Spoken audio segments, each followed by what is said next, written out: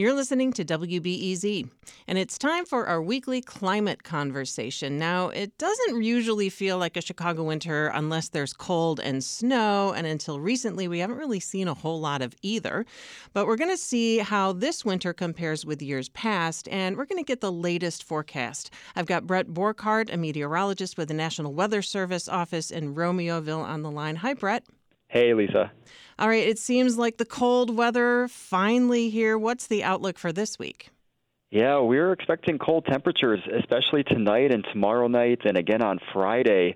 Really expecting a roller coaster in temperatures with lows tonight around 0 in the city of Chicago and close to -5 or even -10 in the suburbs.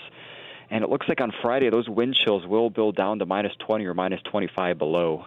Okay, so that is pretty cold. All right, so how does this winter overall compare with previous winters in Chicago?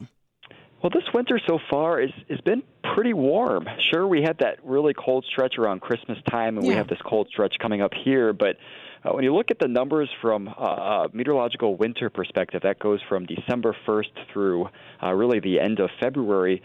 Chicago is running nearly 3.5 degrees above average on the temperature.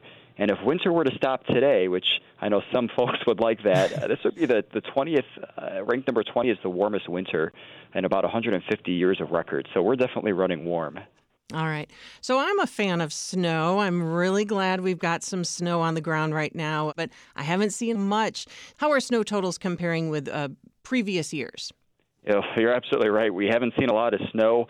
The official climate site for the city of Chicago is Chicago O'Hare Airport, and so far this winter, we've only logged just over a foot of snow, 13.8 inches to be exact, which is roughly 6 inches below normal. Now, we still have a lot of winter to go.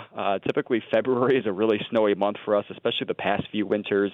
Our average is right around 38 inches, so there's still time to make a run for the average. All right. Do you have any recommendations for staying safe when it's really cold this week?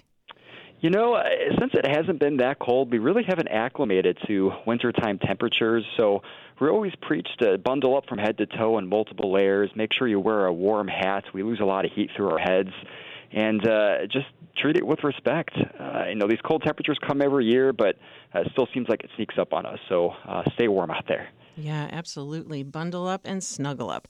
All right, I've been speaking with meteorologist Brett Borchardt with the National Weather Service. Thank you so much, Brett. Hey, no problem. Thanks for having me, Lisa. This is WBEZ.